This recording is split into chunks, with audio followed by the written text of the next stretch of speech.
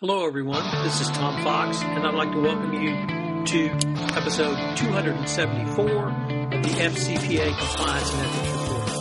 The FCPA Compliance and Ethics Report is sponsored by the Red Flag Group. The Red Flag Group is a business advisory, information services, and technology firm that helps clients manage risks across 4 key risk areas. Those risk areas include sales and sales channels, including distributors, resellers, and partners, suppliers, customers, human capital consisting of employees and contractors.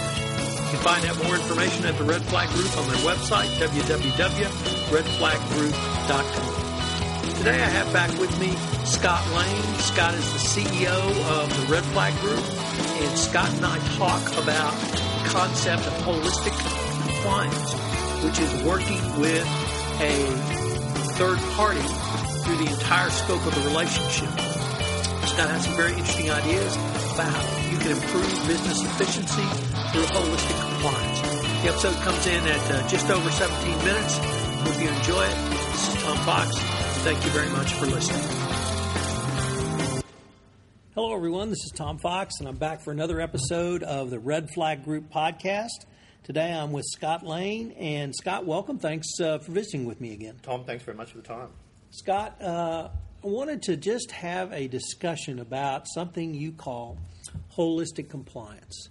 It's really something that has intrigued me and I've thought a lot about, and so I thought it'd be fun if we could maybe visit together a little bit about that, and today maybe focus on that issue around third parties.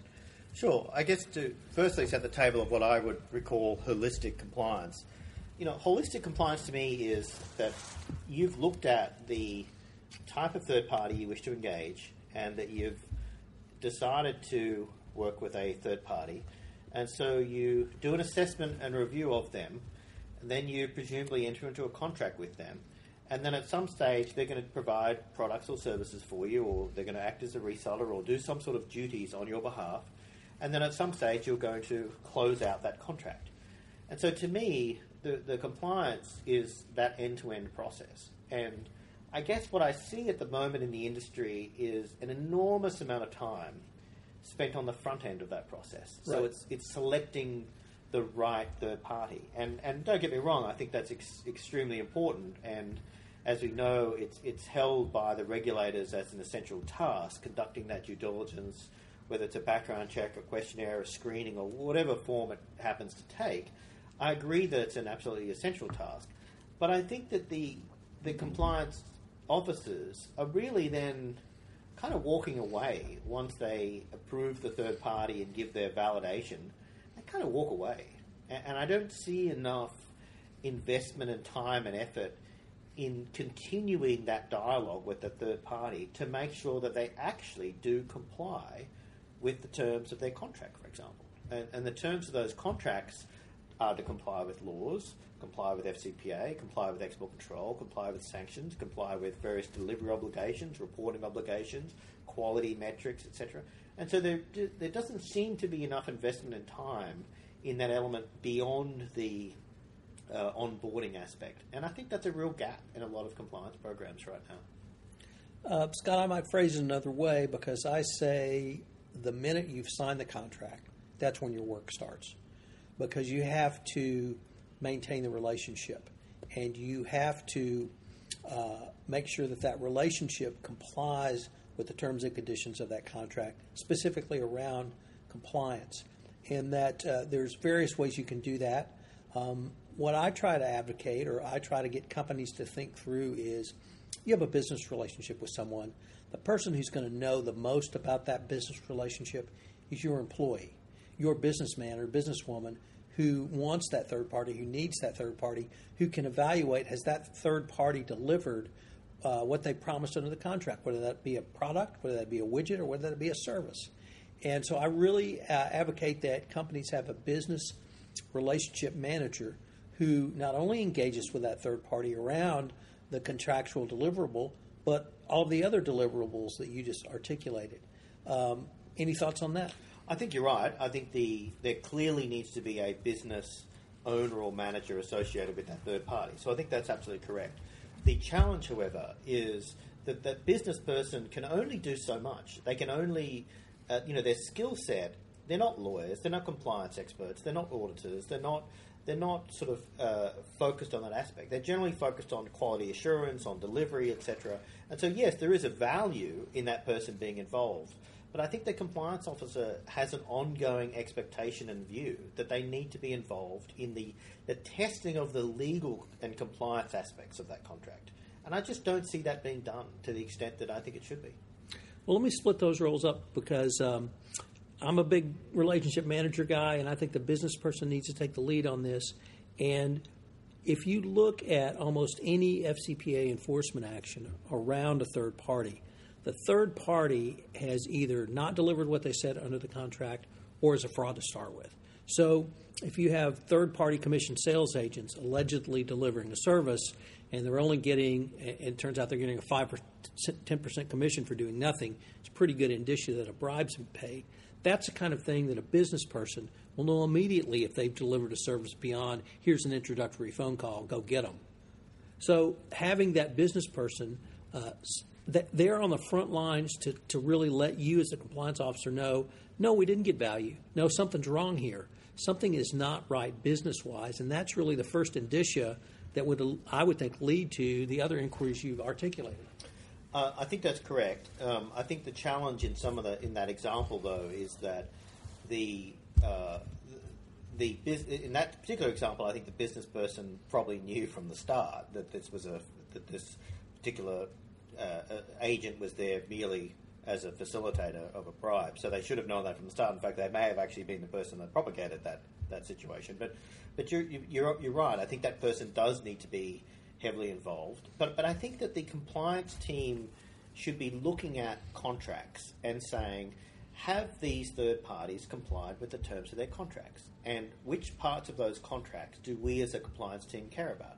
Is it the sanctions control aspect? Is it the export control aspect? Is it the collusion and price fixing aspect? Is it the handling of safe goods aspect? Is it the way in which they've actually managed some of their product regulatory environments, their reporting obligations, their use of our IP, the use of our confidential information, how they've registered or may have not registered product obligations? And so there's a whole bunch of things that are required by contracts that may or may not be done and may or may not cause risk to the company. And so my challenge to compliance officers is you really need to know what these companies are doing for you, what obligations they have, which are the ones you care about, and which are the ones you need to validate to make sure that risk is being managed. And that may mean that only a small portion of those contracts are really being assessed and reviewed and investigated or challenged or audited or checked in some way. But I think it's a necessary step. I don't think at the moment enough time is spent doing that. I think that at the moment it's left to perhaps a quality person to test quality or delivery person to test delivery skills. But I don't think compliance are involved enough in that conversation. They tend to stop at the onboarding stage, and then they tend to come back at a renewal stage to recheck due diligence maybe. But that's about it. Well, let me go off in a different direction because you've hit on something that is a huge bugaboo of mine, and it's the following. You articulated, I think I wrote down 18 different types. 23 different risk areas. 23 different risk areas. And of those 23 risk areas, I would say anti-corruption compliance were maybe 3. That means there are 20 risk areas in a contract that you have the right to audit right now. Because guess what? Every contract ever signed has an audit clause. And so my bugaboo is when people say, well, we could never get audit rights around compliance. I say, you've already got them. Of course, yeah. And if you haven't exercised them, that's a separate issue. But we're going to get to that one, don't worry. But you always have the right to audit. You always have the right to audit around compliance. You always have the right to audit around the contractual obligations you put in place. And it just infuriates me because every supply chain, every vendor contract I've ever read, whether I was the buyer or the seller, had audit rights in there. You always have the right to audit against what you've contracted for vis-a-vis what you receive. But now let's move to the compliance audit because that's yet another bugaboo. As recently as last year, I actually heard a compliance officer in Houston, Texas say, well, if I audit, I might find something. And that kind of thinking, I think, is what really leads a lot of compliance officers to completely miss the ball around a compliance audit. So now that we've established my bona fides of hating people who say things like that, maybe we could turn this into a positive R and ask you, what are some of the things that a compliance officer should be auditing for vis-a-vis the compliance obligations in a contract? Good question. So firstly, we believe there's around 23 risk areas that we focus on as a firm. So, and that really is historical. Years ago, I think our firm was very much anti-corruption and perhaps export control sanctions, which no doubt were the hot buttons over the last 10 years. But what really surprised us was that it's almost as though that aspect has become the one and only risk that companies face. And the answer is, it's not. It may be an important one, and it may be one that is being prosecuted, and it may be one that's certainly the flavour of the decade, but it's not the only one. And so even when dealing with channel partners or sales agents, think about a sales agent. Yes, they may be paying a bribe, absolutely correct. But they may be also stealing your patents, or they may be misusing your IP, or they may be taking your designs and selling them to a competitor. They may be involved in corporate espionage. They may be taking your financial information or your information for which they host and misusing it. They may have backdoors or allow other people to access your information through their hosted environment, or they may have confidential information on your product designs, your roadmaps, your future. They may have all of those things, actually, which are far higher risks to you than them paying a bribe that you were not involved in and have little knowledge of and could ever have little knowledge of. So I challenge people to stand back a little bit and think, yeah, okay, corruption is important. I'm not suggesting it's not. But there's a lot of other stuff to start thinking about. And I don't see people thinking about that stuff enough. I think that they're so caught up in this corruption piece that, in fact, what's happening, I think, in the business is you've got a risk of losing credibility with the business, because business teams are saying, look, the risk here is so remote that this company is going to be involved in some sort of corrupt payment that we're going to get caught up in. Yet you're requiring me to go through all these requirements and all these process and all these checks and all this due diligence and all this screening, and the business is kind of stepping back and saying, I don't get it. When you've got all these other risks that could happen here, and you guys are just not interested.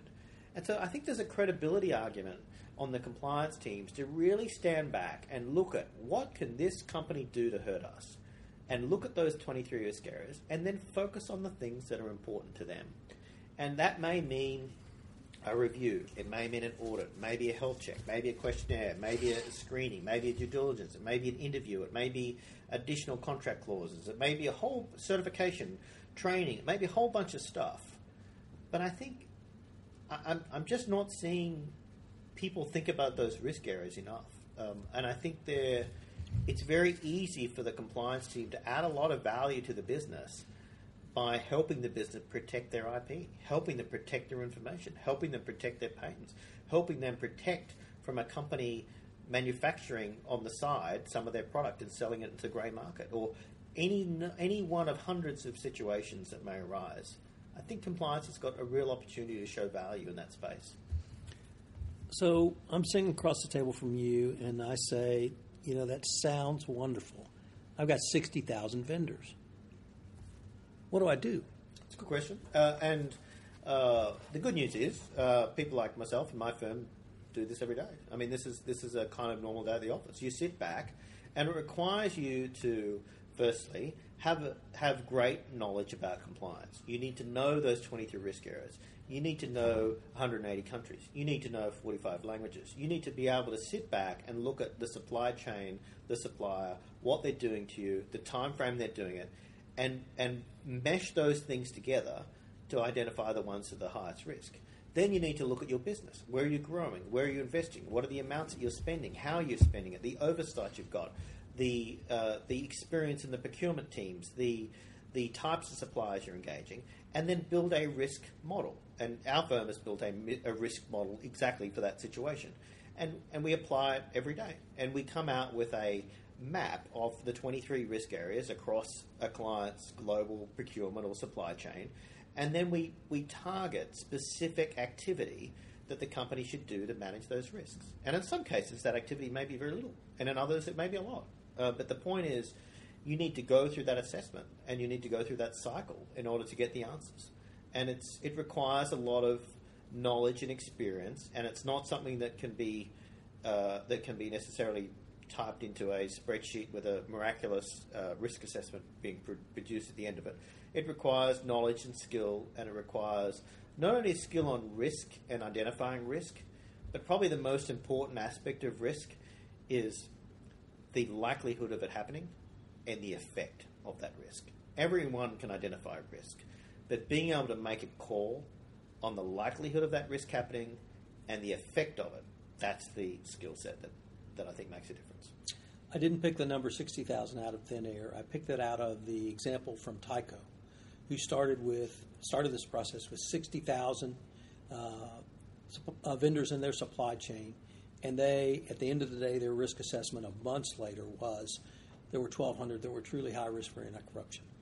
And I use that as an example because I want people to understand if you apply the rigor of the risk analysis and risk assessment, you can get down to not only a reasonable number, but you can also risk rank within that reasonable number. So you can deliver that solution to your top highest risks in an appropriate manner. And so it gives you a roadmap going forward, and it allows you to take a huge amount of information and reduce it to digestible chunks that you can manage both on a personnel headcount basis and also a resource basis going forward. So I think that's right. And the numbers that you mentioned are fairly consistent with what we see. In fact, if anything, on the percentages, I would probably, in my experience, have seen a lower actually number for the anti-corruption specific risk. But obviously that depends on the company and how they engage with governments, etc. But generally, in those situations, I would see a little bit less of the corruption numbers. Again, it comes down to the risk tolerance of an organisation and how risky they are, etc. But sometimes I've seen that number as a percentage lower. But what I have seen for many companies is that going through an exercise like this really challenges them to think about their risk, the other 22 risks, and really challenges them to think about, well, actually, some of those other risks are much, much larger for us. And frankly, we're either ignoring them right now or we're leaving them up to the business to manage. And frankly, that definition of managers is pretty unclear, pretty undocumented, and certainly not tracked and recorded, and therefore non-compliant. Well, Scott, unfortunately, we're at the end of our time, but I look forward to continuing the conversation. Thanks, Tom. Thanks very much. This podcast is a part of the C-Suite Radio Network. For more top business podcasts, visit c-suiteradio.com.